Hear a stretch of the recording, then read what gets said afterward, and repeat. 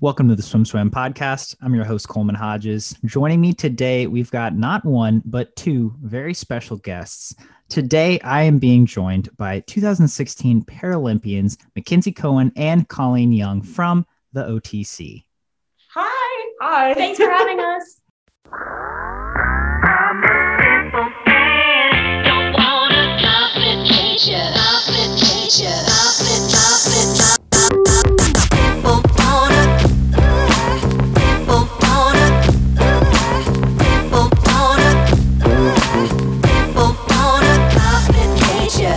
For being on here. As we were talking about a little earlier, the catalyst for our conversation today was the 2021 Louisville Paraswimming World Series, which was kind of an Olympic trials meet for in the para world, an Olympic selection meet, I suppose. But I'm gonna let you talk about that.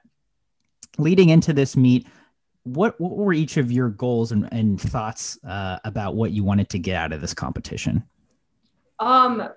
At least, so for a lot of us, this is our first, big return back to competing since, the pandemic happened and everything got shut down. So for me, at least, it was just great to finally get back into like a knee skin and get off the blocks and do fast times and everything. And, my personal goals, like I wanted to go best times, at least in 100 breaststroke and 2 a.m., which I did. So that's exciting.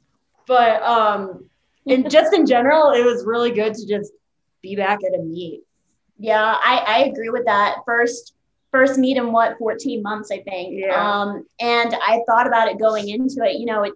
It's funny, you wonder, like, am I going to remember my process? Am I going to remember what I used to do? So just getting back into that and getting familiar with racing again was a huge goal. But like Colleen, I was really expecting to go, super fast, great times. And luckily enough, I posted a best time, my 400 free. I actually haven't done that in 5 years since my gold medal swim in Rio. So I was, needless to say, ecstatic about that. I had a really good 100 free. And I think this really gave us an idea of what we need to work on the next 2 months, hopefully going into games and perfecting everything up to that point. So I think it was a good way to get back into it and a good reminder of the work that needs to be done going into the next 2 months. I mean, both going best times at the first meet in over a year. I have to ask about God. that. Yeah, literally, thank you, God. I mean, Colleen, you had said you were expecting to go best times. McKenzie, you said you were expecting to have really solid swims, and it seems like you both did. Not having competed in so long, and like you said, kind of, are we going to remember this process? Being in a knee skin, going off the blocks. What led to feeling such confidence heading into this competition? I think just honestly, the last few months craving like that, like pre-race energy. Like I found myself like at the pool every Saturday. We usually do really fast stuff off the block. So I knew where I was at kind of time-wise, even here at altitude. So I knew I was capable of going out there and going fast. But, coming down from altitude and putting a suit on and trying to remember my process going into it, it was like a little bit nerve-wracking. I'm not going to lie, in the days leading up to it. But it was funny to me when I got out there, it felt like we hadn't missed a beat. It didn't feel like it had been 14 months since we had raced. So I think it all came back to me really quickly. And I think just having that energy of, God, I want to race the last few months and not being able to really fed into it and not taking that opportunity for granted. I've been telling everyone it's made me appreciate this so much more and appreciate every opportunity to race. So I think it was just all those feelings combined. And then it just coming back to us so quickly when we got on that pool deck. Yeah, I agree.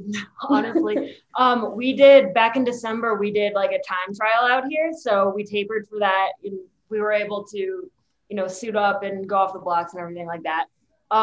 And we posted a lot of us, all of us actually posted like really, really good times just based on, not having a meet soon. So I think going into Texas, like everyone out here, including me and McKenzie, we were so excited to actually just finally get back into a meet atmosphere and just so ready to just crush it in a sense, because we did so well back in December. So we knew we were capable of going fast. And then like, okay, this sounds a little weird, but I love going into a call room like before a swim. And I don't know, I just like, I crave that feeling, like that energy and anxiety that comes with it. And being able to do that again was, I don't know, it was really awesome. It felt like we were back where we belonged, like where we needed to be.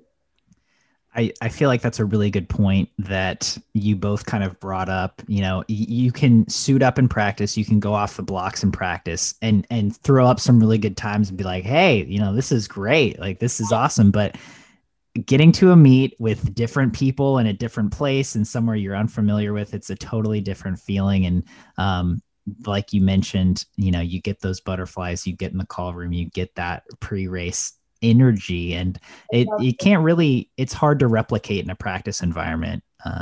It is kind of difficult to find like that same like adrenaline rush. I crave it. It's awesome.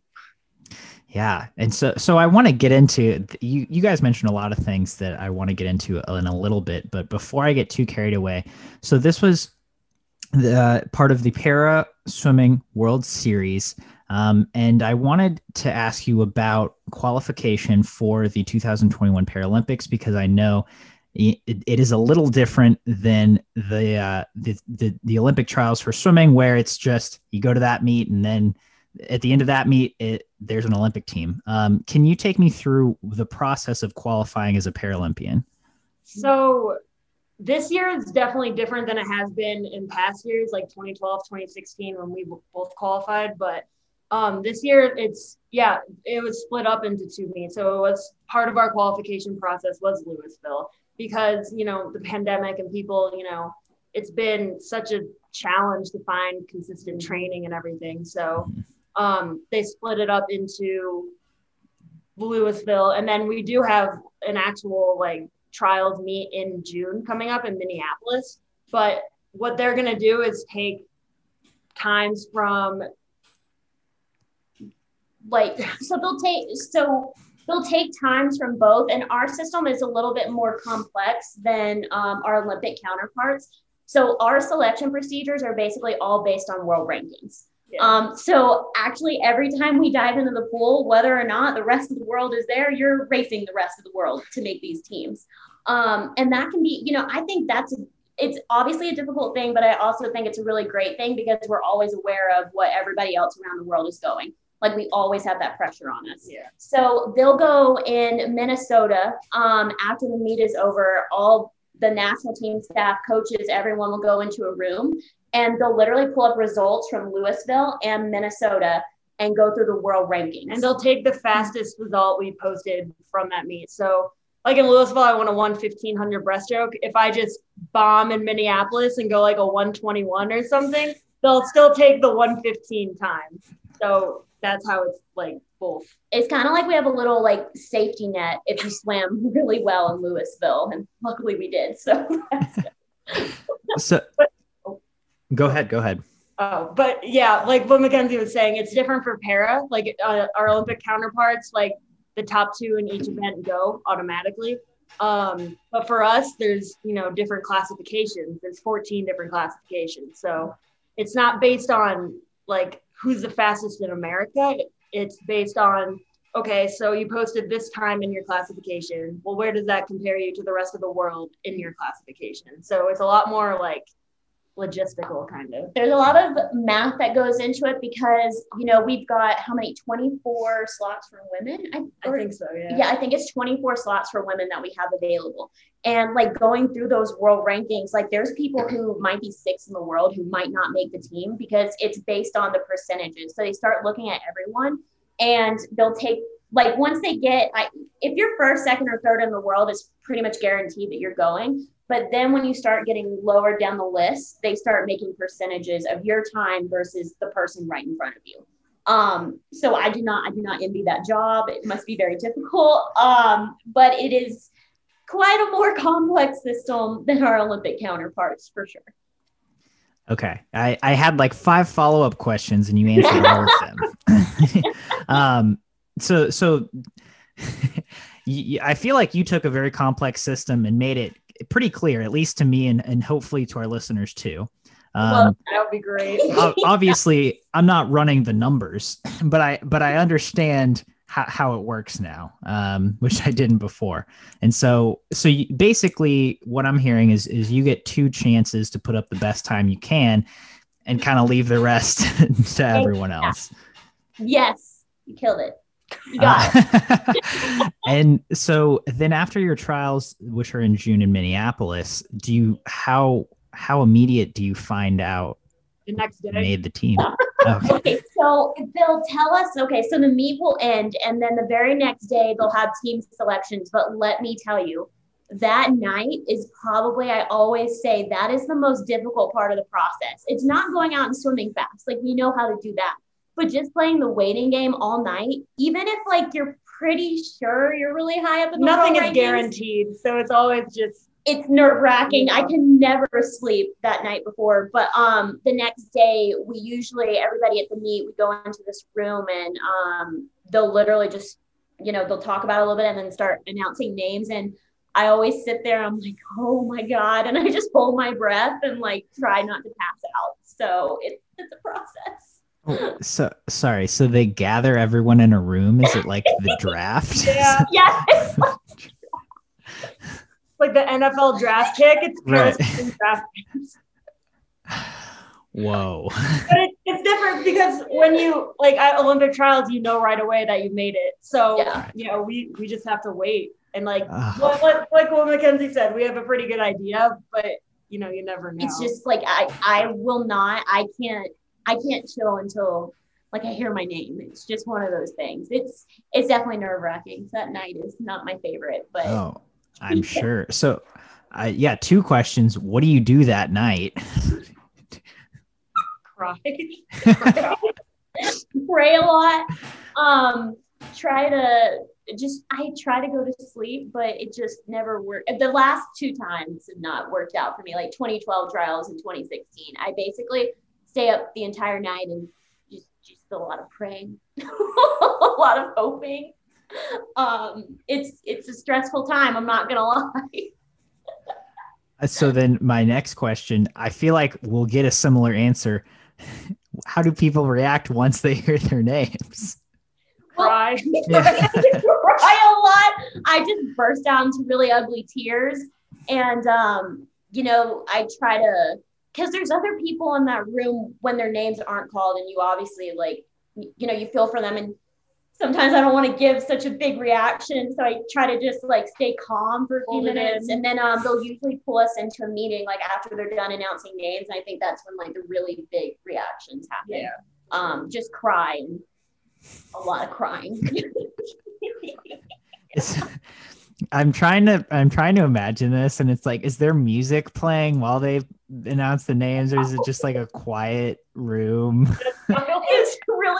It's a little awkward. I won't lie. And then let me tell you, back in 2012 trials, they played like this hype video of London right before they did it, and it was like this super like intense like emotional video and everything. And then like they stopped the video and they're like, okay, let's announce the team. And like everybody's like obviously really hype about it and everything. And then they announced it, and then the people who didn't, like, I just felt bad for the people who their name didn't get called. It was such like a hyped up thing. And then it just was a big, kind of came crashing down for some. So it can be kind of awkward. Yeah. Wow. That sounds intense. Very intense. It'll be interesting. I don't know how they're going to do it with COVID protocols in place this time. So I was kind of curious on that. I actually had this like vision of them doing it on Zoom or something, and I was like, oh dear God. You can mute yourself and like turn off the video to celebrate. Literally. So I don't know how they're going to do it this time around, but yeah, that's usually the process. It's very interesting. Okay, so that's the process. I'm a little curious about, do other countries have completely different processes? And because the world rankings are so such a big part of this, right? So I think it's probably the same for a lot of other countries, but I think of like So the Canadian Olympic and Paralympic trials are combined because they're under like one entity, one governing body, and they're combined. So I imagine that their like trials and their entire like selection process is obviously very different than ours. But I have to imagine like the entire world is going off of world rankings as well. And I think that's probably like the smartest way to do it, especially with paraswimming. I know the British Paralympic, they have qualification times. And I think that's the same way with their Olympic too. But I guess it's kind of like, because everyone, like every other country is going to have like their own meet and everything. But yeah. Yeah, we don't really we've never gone off of times here. So that's definitely a big difference. And I mean, they have to hit those times and then like they're still just being considered for the team. So it doesn't mean they automatically make it. So that's definitely probably a big stressor on them, just like we have certain stressors here. So just different processes around the world. Is there a certain date that everyone has, like you can swim and it'll count for the world rankings until this date? And are the trials based off of that at all? I think it's literally there's like a qualification period or some sort. There's a time period they take. Yeah. I don't know how they're doing it with COVID because obviously 2020 was so messed up meet wise. Yeah. And that may be part of why they had the two meets. Yeah, just because nobody swam in such a long time. I think literally the last meet that people could go to last year was like in February in Australia. Yeah. Before everything got shut down for us. So definitely, I know that they've done that in the past with like selecting world championship teams. There's definitely been like a time period, and especially there's a process. What is the process that you can go through when you don't do well in a meet? They can also take times from like a certain time period to get you onto the team. So there's definitely some sort of a qualification period they've used in the past. Okay, interesting. All right, so that's Olympic qualification in a nutshell. Yeah, 101. So you have swam in the first of two meets that will hopefully qualify you for the 2021 Paralympics. It went really well for both of you, not to rub it in anyone's faces, but you kicked butt. And so let's talk about this past year. Obviously, it's been a wild year for everyone, but you two have been training at the OTC for quite some time. Can you tell me about just generally how that's gone and how rooming with each other has been? It's been great. Me and McKenzie have actually been best friends since 2012. So we kind of know ins and outs of each other. We know what makes each other mad, and we know how to get on them. For sure. It's been great out here. There's a great group of people out here. You know, we all get along really well. We train together really well in the pool, out of the pool, and just it's great. It's consistent. Yeah. I think definitely all of that. And I think one of the biggest things, you know, for me when I was coming out here, like with my disorder, I'm high risk for COVID. So I was obviously looking for somewhere where I could be really safe and be in a bubble. And when the opportunity presented itself, I was so happy and excited to come out here because I'd also always wondered what it was like to live out here with a resident program. So kind of getting to live that out a little bit. But I would say I was really craving when I was at home for, 6 or 7 months, just people who understood what I was going through, going through this, obviously having the games delayed for a year. I was really craving somebody who understood it and how difficult it was, even though it's an opportunity to get better another year, how hard that can be, going into another year of training. So coming out here and having the support of everyone has been absolutely amazing.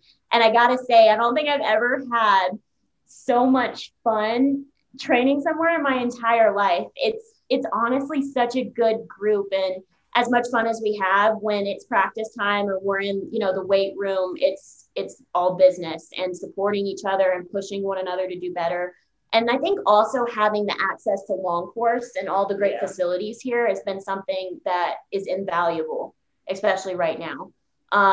So just having all these opportunities. And then the coach out here, Nathan Manley, Nathan is absolutely amazing. And I think he is the most like technique focused coach I've ever had in my entire life. And he's made me such a better swimmer in the time that I've been out here. So I feel really, really lucky to be with such a great group and putting such great work in. It's definitely a confidence booster.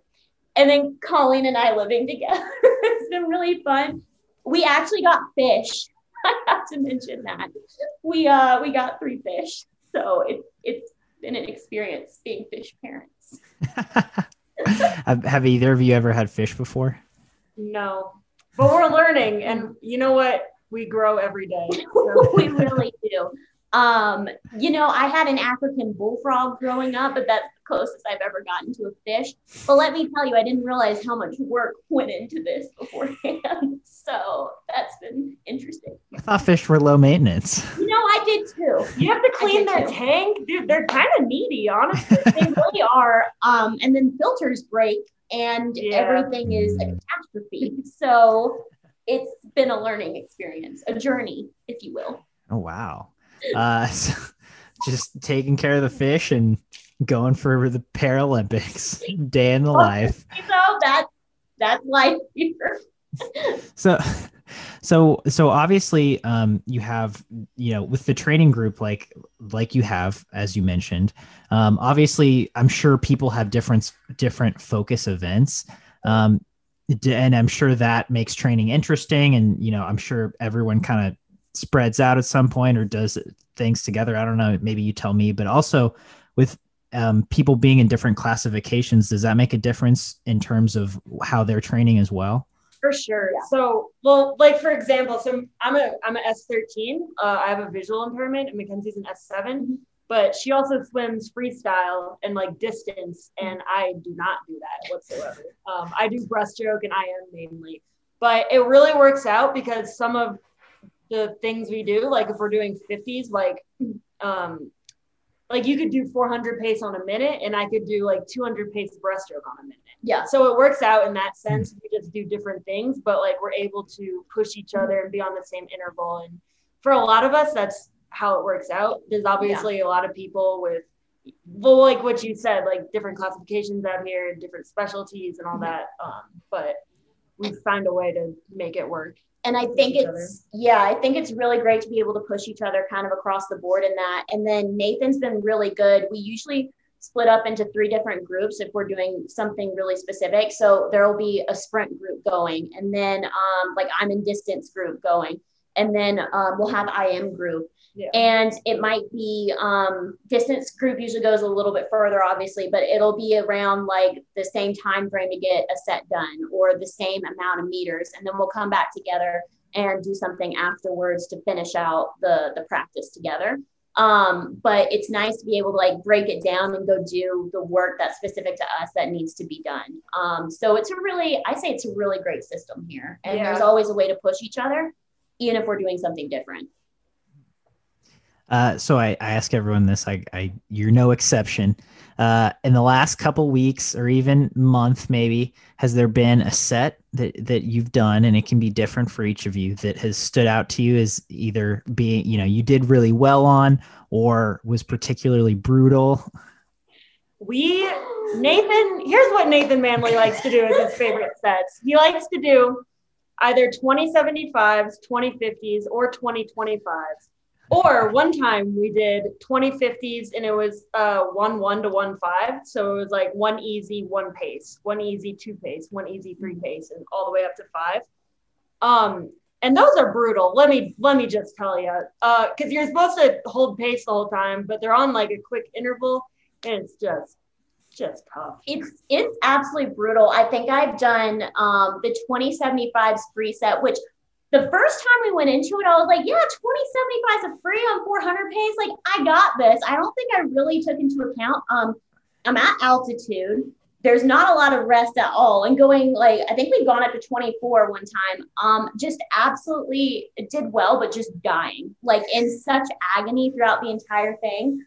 And then also I love swimming distance, and we did this set. It was like 2 free, 2 IM, 4 free, 2 IM, and it followed that pattern up to 1,000 free, then 2 IM. Let me tell you, I've never been in such pain in my entire life. By the end of it, I was like, I was in like the last 1,000 free before the 2 IM, and I was like, oh my God, this sounded like so much fun beforehand. But I think I don't know, it's built, like I built like a whole new level of confidence being able to come up here at altitude and just like crank out those sets, especially like 400 pace and the longer stuff. I even felt it in Texas. I got behind the blocks and I was like, there's oxygen here. I've been through worse than this. Like, I'm going to be fine.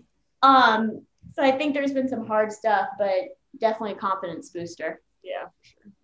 Yeah, that's exactly the next point I wanted to hit was just training at altitude. You know, when you first got there, what was the transition like? How long did it take you? What things do you notice that change when you're training at altitude? And then what's it been like since you feel like you've kind of adjusted, you know, just being there every day? When I first got out here in July, man, I could not breathe. Even just walking upstairs, I was like, wow, I'm really out of shape.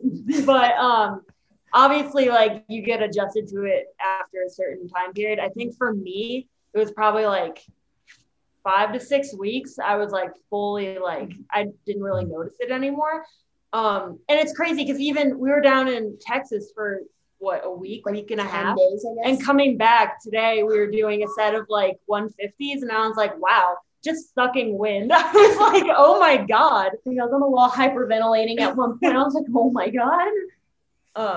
But I think I definitely, like, in the same way, I had a super hard transition when I got out here in September. Because, you know, I'd spent time here before. We lived here for an entire summer. And I guess I just forgot the toll that it takes on you and your body. And even this week, like Colleen was saying, I found myself, I always get like super like exhausted and sleepy like the first few weeks that I'm out here, and I've just been like taking naps nonstop, trying to get my system going and readjusted. I took a 4-hour nap yesterday. I'm not even gonna lie to you. So. Yeah, absolutely knocked out. And I think you just forget the toll that it takes on your body. But, you know, like she said, you get adjusted at one point, and even though like you're on the wall still huffing and puffing and like you're kind of used to it, it's still there. And it's a good reminder sometimes. But I think that we're really lucky to be able to be up here and train at this altitude for sure. Incredibly lucky. Yeah. I find it funny. I've been in altitude, never trained in altitude, but like, you know, I've gone hiking and I've stayed in altitude, and like you said, it's funny the ways it starts to affect you. Like you get really sleepy, you need more naps. You know, if you're not hydrated, it can like knock you out really quickly. For sure. That's been huge. And then like also like the air up here, like it's so dry and everything, and just dealing with that and not feel so great sometimes, or nosebleeds are a huge thing out here. Like I deal with that a lot. But it's just interesting. There's such a difference, and it makes such a huge difference in your body and your training, and just trying to recover and take care of that has been a huge learning experience since I've been out here for sure. Yeah. And then, as you mentioned, coming down to Texas to compete again, it being your first competition in over a year, and it being your first time kind of coming down in quite a while from the Springs and from training, you know, how are you feeling behind the blocks? I mean, is that a pretty palpable difference? A breath of fresh air. It was lovely. I remember we were like a couple of days before the meet started, we were at a training session, and Nathan had me going the set of like descending 200s. I remember I was in the middle of the third one. I was like, oh my God, I'm going so fast right now. Like there's so much air. Like this is what heaven is like. Like I found it. Like this is it right here. And I remember thinking to myself, I am ready to pop off this weekend. Like I am ready to race. Like I would do it right here and right now. So I think just coming off and having that boost of energy and confidence and coming off of everything that we've done here with such limited oxygen. It was really fun. I loved it. Now we're back and struggling a little bit, but that's okay. Yeah. And then do you, again, once you get back, once you readjust, do you have habits that you have to be pretty diligent about during that readjustment period? I definitely been drinking more water. I'm pretty bad about reminding myself to drink water, but I think maybe a lot of people are, but even we've been back for a couple of days now, and I've definitely been drinking more water than usual just to help, keep hydrated. And like altitude sickness is a thing. Like I've had it so many times before, even being out here, like training out here. So making sure I'm staying hydrated and just resting myself, keeping myself ready and all that stuff. Yeah, I think obviously the hydration piece, and then also like paying attention to my diet, eating things like trying to eat. My mom told me to eat spinach, like increase my red blood cells, like get things going, and just anything literally to help us back through this transition. And it's not as bad as it was. Like we were only gone for 10 days, but it's just crazy how much you still feel it when you get back. So I'm looking forward to obviously getting through these next few workouts and hopefully starting to feel a little bit better next week is my hope for sure. And so then you had this first World Series meet, and then we're getting there. We are really close. You can start to feel the tension rise. Trials are coming up. The Olympics and Paralympics are just on the horizon. So what do the next 4 to 6 weeks look like for you two heading into your trials in Minneapolis? I'm ready. When we got back, I thought to myself, like, I am ready to dive back into cranking out sets. I'm ready to start putting in the work again. And personally, going into trials, I don't think I'll rest as much as I did for Louisville, to be honest with you. So my entire goal these next 4 to 6 weeks, and then even past that on to the games, hopefully, is cranking out work, putting in really good meters, just putting my head down and going after it. So that's what I'm excited about. That's pretty much the same for me. Obviously, we both swam well in Louisville. So for me, I'm just going to keep, riding that momentum that gave so much confidence going into trials and going into Tokyo, and even going into like these hard practices. When you start building up after taper, it's terrible. So just having that confidence about, look how fast I just went, like, let's do more work so I can keep going, keep dropping, keep doing all this, and just riding that momentum from this meet. It was like that reminder after 14 months that like all the work that we're putting in is paying off. And we, obviously we had the time trial back in December and that was great, but doing it in an actual like meet setting was so reassuring. And I got out after my 400 and I was like, okay, like let's get back to it. Like I'm ready. Actually, the day after the meet, I went and they had some pool time for us to swim for a little bit. And I started cranking out pace, like hundreds pace, like the day after the meet ended, just because I'm so eager to get back to it. And I know that I can be even better. So I'm excited for the next few months. And you guys just hit on it a little bit, but I have to ask, just from a mental and emotional standpoint, after 14 months of not competing, let alone not having a taper meet, tell me how it felt to just finally get a taper in. Such like, first of all, great because we're resting, but just being down there and like just getting ready for a meet, like it just felt like such a weight off our shoulders. I feel like leading up to it, even just like back in like November, December, we were all just kind of like, so what are we, because like we knew Louisville was going to happen, but with COVID and stuff, it was never like a for sure, like, I don't know, there was always something that could have happened to have it canceled or postponed or anything like that. So just having that meet under our belt now is just such a big relief off our shoulders, because we finally got back to a meet and we finally like were able to get back into a routine and stuff. And now, we have, trials in Tokyo to look forward to. And it's just so like such a good back in like a rhythm of a season kind of. It was almost like I would describe it as, knowing that the games were just postponed and we knew, they're going to happen eventually, just give it time. But I think it was almost a little bit of like living and training in limbo. And I mean, I personally, I love going into training every day. I love putting it all out there. I love cranking out sets, but like at one point it became a little bit mentally and emotionally taxing of, okay, when are we finally going to step up on the block and do this? We've been working so hard for so long and putting it all out there. Like, are we ever actually going to get to do this? And there was a moment when I was in the call room and I just got in the first one. We had like 3 like call room areas. And I just got in the first one. And I had this moment where I was sitting there and I was like, oh my God, like we're so lucky. Like a year ago, like I didn't even know like if this was going to be possible or happen. And I like started to get a little emotional. I was like, okay, like reel it back in. Like you got a job to go do. But I think just being grateful for the opportunity again and knowing how, you know, it's been a fun couple months, but how difficult it's been in moments where you just don't know what's going to happen. I very relatable Yeah. with this past year. But it's great to get your perspectives on it. McKenzie, Colleen, it's been so lovely getting to sit down and chat with you for the last little bit. And I really appreciate you taking the time to do so. Any parting thoughts for our audience before we sign off today?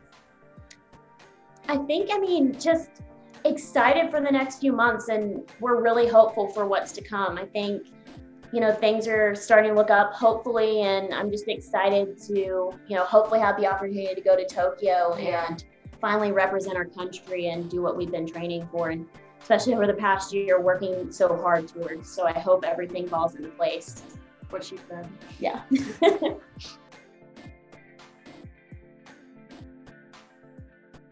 You've been listening to the Swim Swam podcast. Stay tuned for new episodes every week. You can take Swim Swam podcast on the go by subscribing on your favorite podcast platform. Look for links in the description below, and be sure to subscribe to our YouTube channel for more videos as well.